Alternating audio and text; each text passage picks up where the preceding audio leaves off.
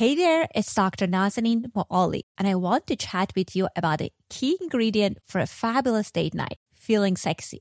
And come on, let's be real. What you wear plays a big part in how you rock that confidence. That's why I'm thrilled to introduce you to Quince. Quince brings you premium European linen dresses, blouses, and shorts starting at just $30, along with washable silk tops, 40-karat gold jewelry, and more. And guess what? All of their goodies are priced 50 to 80% lower than similar brands. By teaming up directly with top factories, Quince skipped the middleman and hands us the saving. Plus, they stick to factories with safe, ethical practices and top-notch fabrics and finishes. How awesome is that? Picking from Quince's website was tough because they have a ton of fabulous choices. I ended up going for their 100% washable silk sleep dress in champagne. And let me tell you, my husband was floored. He's convinced whoever rocks this is in for a blast. I'm going to record some content on that dress so you can see how fabulous is that dress. Elevate your date night style with Quince. Pop over to quince.com/sexology for free shipping on your order and 365-day returns. That's quince.com/sexology to get free shipping and 365-day returns. Quince.com/sexology.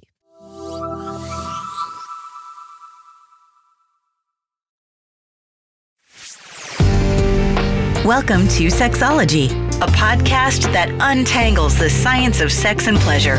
And now, with this week's episode, your host, clinical psychologist, Dr. Nazanin Moali. Hi there. Thank you so much for joining our show today. I'm Dr. Nazanin Moali, and this is Sexology Podcast. Today, we're going to talk about male sexual arousal. I know this is a topic that few of you guys wanted to hear more about. We talked about women sexual arousal and desire in episode 29 with Dr. Tolman, and also episode 7 with Dr. Stacy, which is one of the most downloaded episodes. So if you wanted to know more about those topics, please go back and listen to those episodes. The focus of our show today is on male sexual arousal, because my understanding and based on my experience that there are so many myths and misconceptions when it comes to male sexual arousal. People sometimes have this simplistic perspective and knowledge about it. And I am so excited that my guests and I were going to talk further about some of those myths and some of the challenge that some men are experiencing. Our guest today is Dr. Pomerantz. Dr. Pomerantz is a licensed clinical psychologist and sex therapist with a practice in Silicon Valley. In addition to her private practice, she also works as a staff psychologist at Stanford University. Dr. Pomerantz earned her doctorate in clinical psychology in the Bay Area and has worked in a numerous of diverse settings, including San Francisco Jail, Salvation Army Rehabilitation Center, and UC Davis Medical System. She spent 9 years at the Boston VA, focusing on substance use disorders, sexual trauma, and out-of-control sexual behaviors. Dr. Pomerantz recognizes the importance between sexual and emotional well-being and believes that not enough clinicians are talking with their clients about this important topic. In her private practice in Menlo Park, she treats individuals who are struggling with a variety of sexual health concerns. Dr. Pomerantz is a member of ASACT and Bay Area Open Minds. Here's my conversation with Dr. Clifford Pomerantz. Welcome back to another episode of Sexology Podcast. As I mentioned during the introduction, I am thrilled to have Dr. Clifford Pomerantz, clinical psychologist and sex therapist, to join us. Dr. P, welcome to our show. Thank you so much for having me. It's great to be here. I'm so excited having someone with your level of experience. I know I was reading the introduction and I'm amazed about the breadth of the experience that you have. So today we're going to talk about male sexual arousal. We talked about female sexual arousal a few episodes ago and 2 different episodes. And I definitely want to mention that I think we covered that, but I think male sexual arousal is equally important. That's why we invited Dr. P to join our show today. So let's start with talking about what are some gender differences in sexual arousal?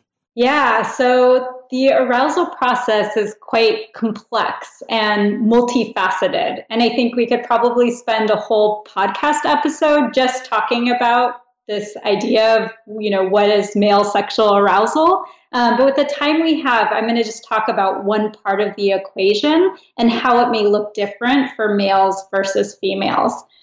So we used to think about arousal as a linear process. So anyone who's ever taken a basic human sexuality class probably learned about Masters and Johnson's 4-stage sexual response cycle. And you might remember the diagram from class. It had the excitement phase, the plateau, the orgasm, and the resolution. And we were taught that this applied equally to women and men.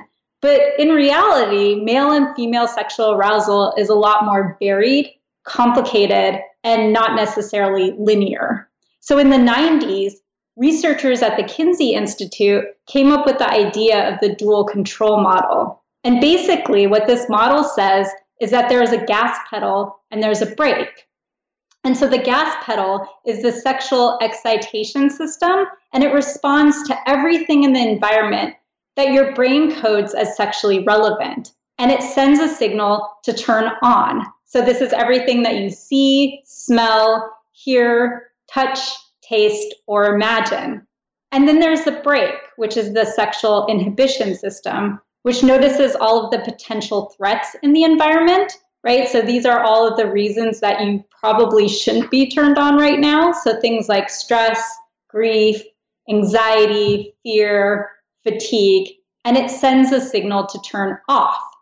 So we often think that difficulties with sex are about a lack of stimulation to the gas pedal, but it actually turns out that there's a lot of the sexual difficulties are actually caused by too much stimulation to the brake.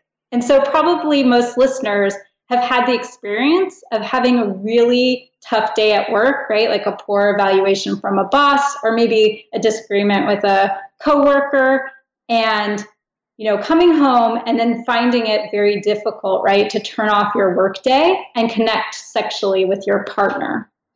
So in terms of gender differences, men tend to be better at compartmentalizing their lives, and they're likely to be more sexually aroused than women by putting pressure on the accelerator or the gas. So things like lingerie or porn or role play or sexy talk, while women are likely to be more sensitive to the brake pedal. And so for women, the arousal process is not simply about adding more gas, but actually letting up on the brakes. So things like having less stress in their lives, or being in a safe environment, having a good body image, or feeling emotionally connected to their partners. That is fascinating. And it's interesting that how this arousal is such a complicated topic. I know many people have this simplistic kind of perspective and attitude toward it, especially when it comes to men, because they think visually, if you see an erection, then it shows the arousal is there. But from what I'm hearing, it sounds like it's definitely more complicated than that. Absolutely. So one thing that I often hear a lot from my clients, they talk about that they're kind of curious about, does penile erection hardness correspond to level of arousal? So they think like, if my partner is not hard enough, he's not turned on. Is that accurate? Right. So not necessarily. So a man, we know, right? A man can experience an erection without desire, and also can feel desire without having an erection. So, for example, a man may feel really aroused, right, and ready for sex, but the erection just isn't happening. So, an example that I commonly hear in my practice is a man will say that he was out at a club and he was drinking quite heavily, and he meets someone, right? And there's a lot of chemistry, and he brings this person home, and it's just nothing's happening, right? He's very aroused, but he just can't get it up. On the other hand, a man might wake up in the morning, right, with an erection, but actually doesn't feel turned on and wasn't even dreaming about sex. So genital response is not necessarily about arousal. It's just a response. So physiologically, erections require the following three things. They require an adequate blood supply to the penis, the brain being able to send the right signals to the penis, and then healthy erectile tissue. So a man may feel very aroused, but because of some kind of physiological disruption, this may not translate to a full erection. Yes. And I think one thing, as you were talking about, made me think about some of my clients is that, you talked about people like hooking up. And I know in Southern California, I have a number of clients that they are dating and they're hooking up. And one of my clients was telling me that how he had this perception that all of his friends that they were taking women home, they were probably had no issues with erection. He was hard on himself. And I said, look, well, maybe you want to check in with them because that's not at least what I hear from other clients. So that's interesting that we have this disillusion when it comes to other people's sexuality and we don't have an accurate picture. Right. And I think when our model is porn, right, where men are taking Viagra to maintain hard erections, like if that's our example, then yeah, of course that would be our expectation. And I've actually mentioned that to clients too, like, why don't you check in with your buddies? And they're like, yeah, no, that's like never going to happen, right? Like we wouldn't ever talk about something like that. Right. And it's funny that you mentioned porn, that it's how inaccurate can be, like people having this lasting erection for what seems like an hours or so, and how that's something that's definitely not natural or realistic for many men. Exactly.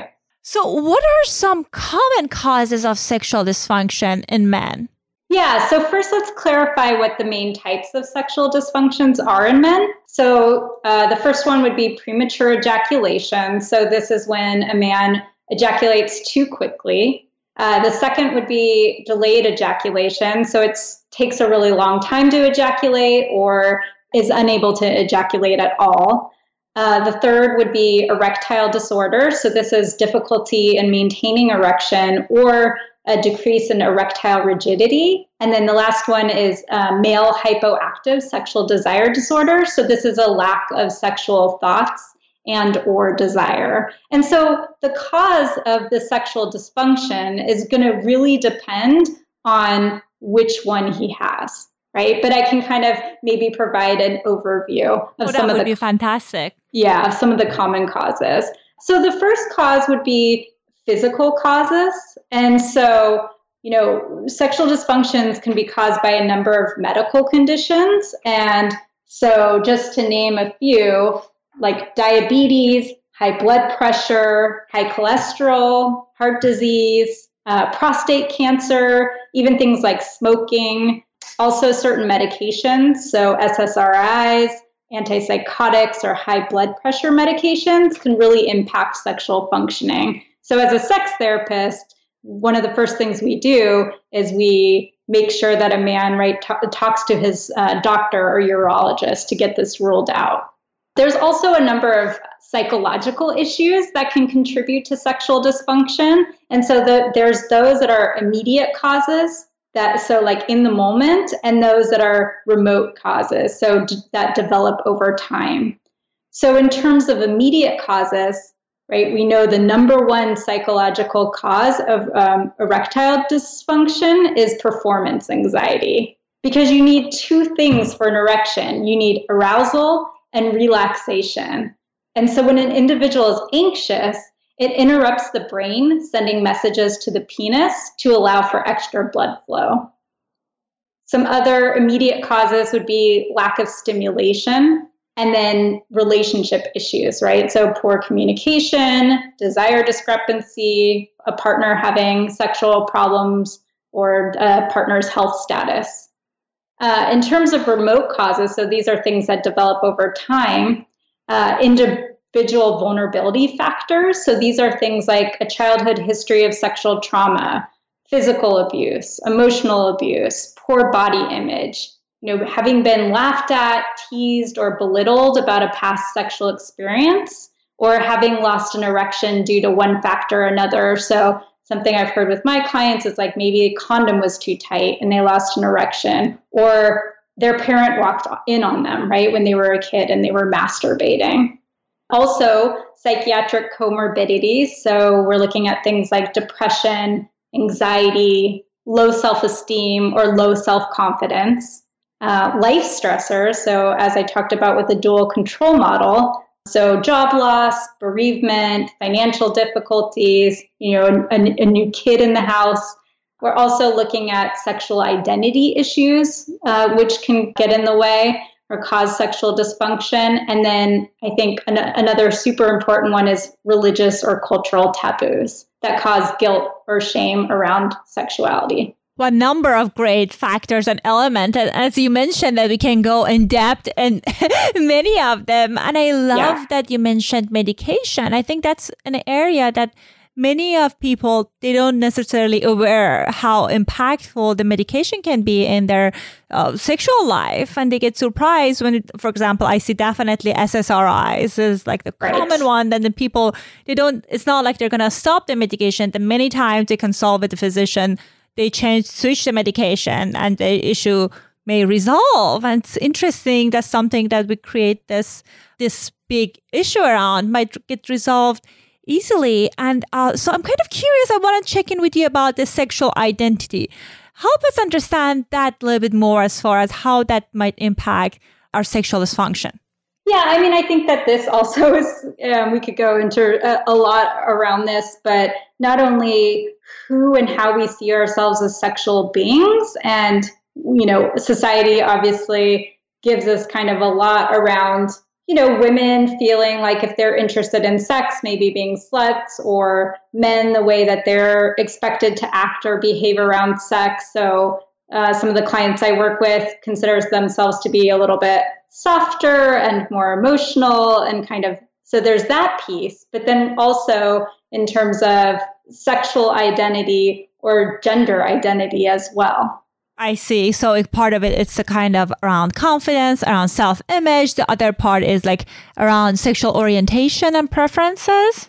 Mm-hmm. And gender as well. And so I work at Stanford, and a lot of the work that we do there, some of the work we do there, I should say, is students kind of, really exploring their sexual and gender identity really, and kind of how does this fit for me, and how does this work within the context of school, and should I come out to parents and family, and yeah.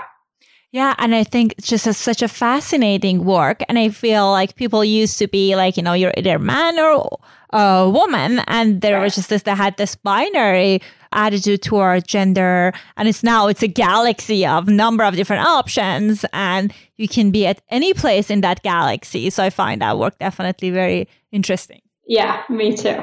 So what do you recommend a partner do if they notice that their partner struggling with erectile problem? Because sometimes I feel people might personalize it. I know some of my clients, they think maybe my partner is not interested in me. Maybe I gain weight, or maybe like instead of kind of thinking about like not taking it personally. So what are some of your recommendations?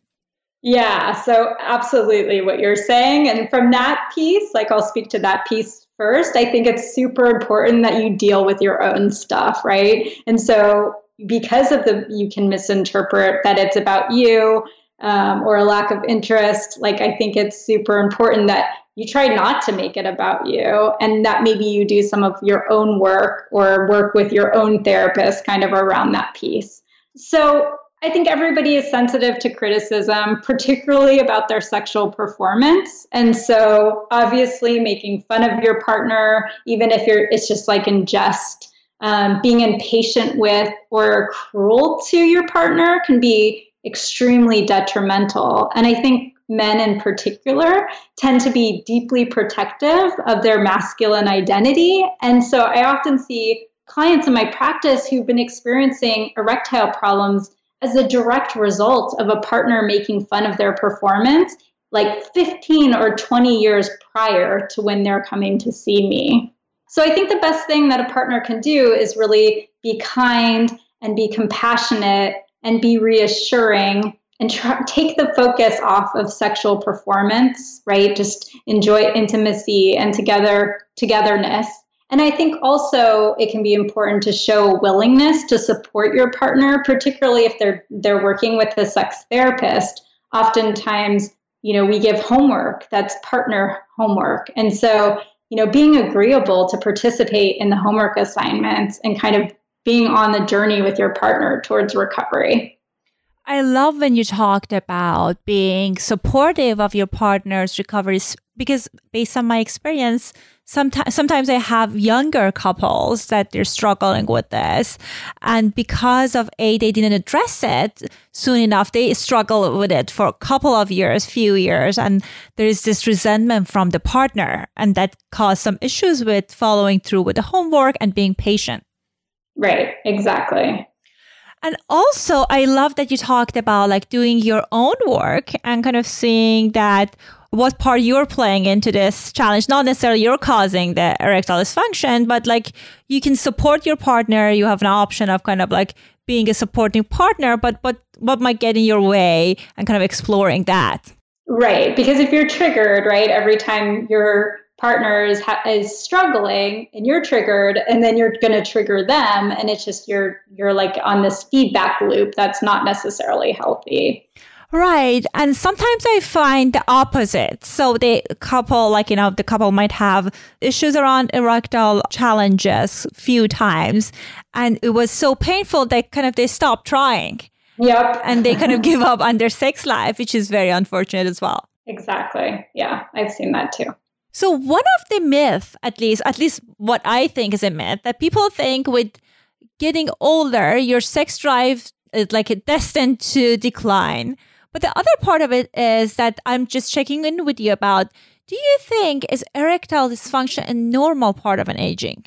Yeah, so it's estimated that around 30 million men in the United States and 152 million men worldwide suffer from erectile disorder.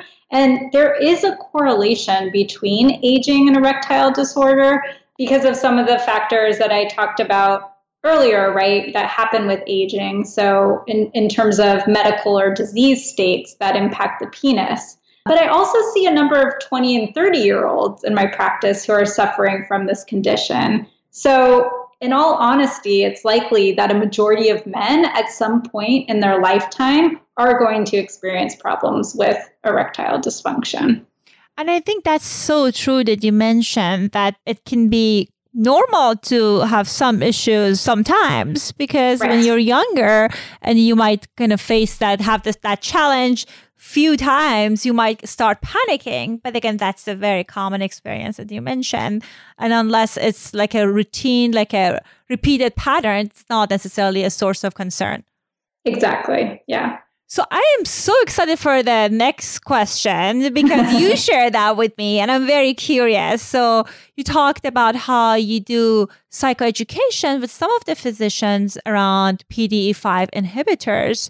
So tell us, how do you perceive that taking those medication might be harmful to people's relationships? Yeah, so PDE5 inhibitors are probably the most common one we've heard about is Viagra, but there's also Cialis and Levitra, and I believe there's a few more on the market.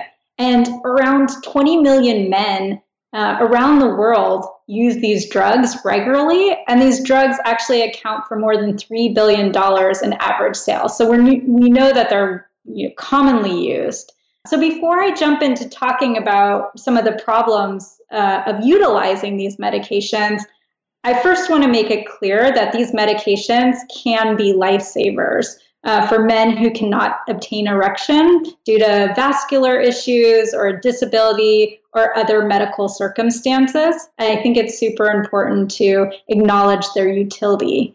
But on the flip side of that, a large number of men seem to kind of be dodging their sexual difficulties by hiding behind a prescription because it's the easier thing to do, right? It's a quick fix. And although sometimes I would also argue that sometimes it's not the easier thing to do and actually can create more problems in relationships. So I thought it would be interesting to talk a little bit about that today. And so that at least when people decide to ask for these medications or take these medications, they kind of have all of the information about how it might impact their relationships. That is so interesting because I see that that's the kind of first line of defense for most people. So when they have issues, they go to not even urologist, to their primary caregiver, and they get prescribed the medication. And I love how you're talking about in some cases, it might mask the bigger issue and might cause people not to be aware of the underlying challenges. Right. Yeah. And so before I go on to talk about maybe some of the relationship difficulties these medications can cause, there's a couple of other pieces that I think might be interesting to discuss. So the first one is I think these medications can really reinforce sexual stereotypes. And so really taking these medications kind of reinforces the stereotype that a hard penis is necessary for good sex, right? And as sex therapists, that's a myth that we try to dispel. Right. So our role as sex therapists is like helping men see sexual pleasure as something that can be obtained through other means than just penetrative sex. Right. And it just kind of narrowed the definition, as you mentioned. That's very interesting. Yeah, exactly. And then the other piece is kind of the reliance on these medications, right? So we know that they only treat the symptom and not the underlying cause. And so we know that there's no physical dependence for using these medications, but there is a risk of psychological dependence. And so men can come to rely on these medications to perform, and they might experience kind of an increase in anxiety if they don't have them. I see. So it kind of makes like having a without medication erection more challenging. So it might have some kind of a dependency and also placebo, not necessarily placebo, but kind of psychological effect. Exactly. Yeah. So in terms of the relationship difficulties these medications can cause, I think that it can cause a lot of misunderstanding and hurt between couples. And so oftentimes when men begin taking these medications like Viagra, they actually don't discuss it with their partner. And so I always say, like, imagine how you would feel if you came home one day and you're like rifling around in the medicine cabinet or maybe the closet and you happen to stumble upon your partner's Viagra prescription, right? And you had no idea that they needed it, that they had it, or that they were using it. That's so interesting. I just had this conversation last week with one of my clients, and she was talking about how she felt almost betrayed by discovering her husband's medication, the Viagra, and we had this like family discussion around that. Yeah, exactly. I mean, what would come up for you? Like, are they attracted to me anymore? Are they cheating? Like, what's going on? This is such an important part of their life that they're not sharing, that I think betrayal is, definitely an emotion I think a lot of people would feel. Right. And I get how some men might feel shameful about bringing that up because, as you mentioned, many of them are invested, understandably, in this image of I'm this strong, masculine man and I wouldn't need the medication. So that would be a challenging conversation to have. Yeah, exactly. I think there is a lot of shame. So how do you recommend, if there are men actually that they're taking it and they haven't discussed it with their partner, to bring up the topic? Yeah, that's a great question. I mean, I think it would vary from individual to individual. I think, if they're involved in some kind of therapy, this would be a great discussion to have with their therapist. But again, I mean, I think it's really super important to bring partners on board here. And so I would imagine that partners would be supportive and understanding and caring and, wanting to do whatever they can to support their partner. So that would be ideal. And I think to feel like part of a team, right? Instead of like two separate players.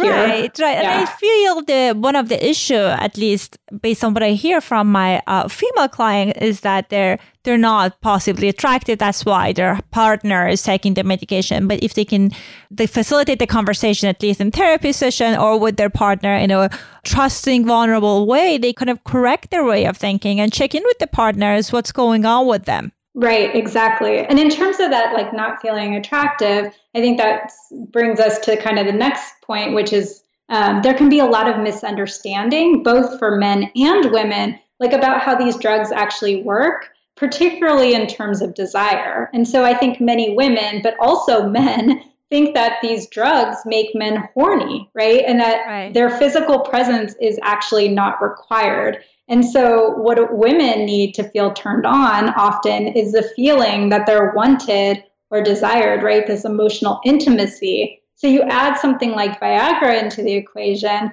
and they might think, oh, it's not me he wants, right? It's the Viagra talking. And I think that this can lead to emotions such as like resentment or a feeling of disconnection. And what's interesting about these medications is that actually a man does need to feel aroused, and he does need to experience desire in order for them to work. But I think that it's important that both partners understand the mechanism of how the medications actually work.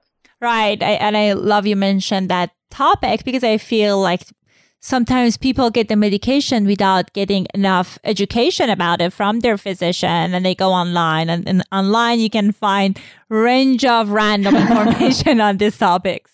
Exactly. Yeah, I think that, especially most men are getting it from their primary care physicians. They just don't have time in the appointment to like really sit down and talk about how they work and all of that. And so there's this funny story of a man who gets a prescription and he takes the Viagra and he's at home, and then he's like sitting in front of his computer, just, I don't know, doing some bills or, balancing his budget. And he's wondering like, why is this not working? Right. And I think that's a perfect example of like, well, he didn't get the education that you don't just take it and it's going to like magically, right, like work for you, that you have to engage with your partner and you have to be turned on and aroused. That's such an excellent point. Anything else you come to your mind about the relationship piece?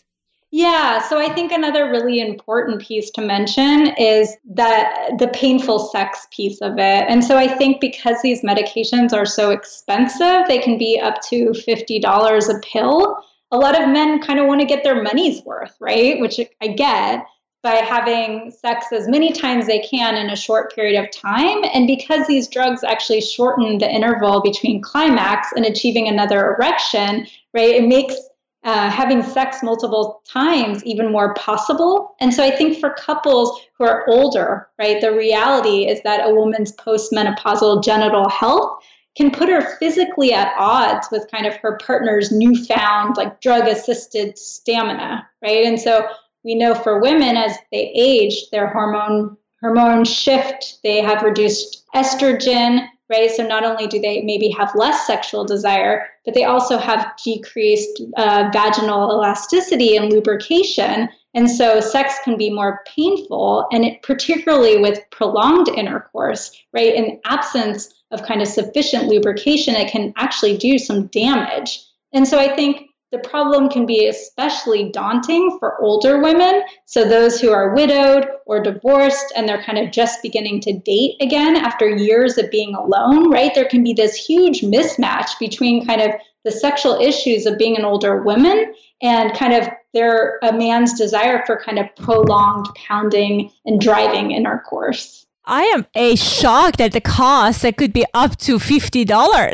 Yeah. I had no idea about the cost. And absolutely what you say is accurate about having a repeated intercourse and penetration for some women might not be a reality later in life or any time in their life. Right. So I think that's a very interesting issue that's important to talk about. Exactly. Yeah. And I think the final thing would be just being out of sync. And so particularly that a partner might have kind of adjusted to a life without sex, right? If that's how things have been. And so the partner might not want to have sex anymore for one reason or another, or maybe they actually are interested in having sex again, but they have some kind of fear around being intimate again. And so I think when a man starts taking these medications, they can be really out of sync. Right. So instead of going kind of to the natural rhythm of the relationship and what's going on like presently in the relationship, just going on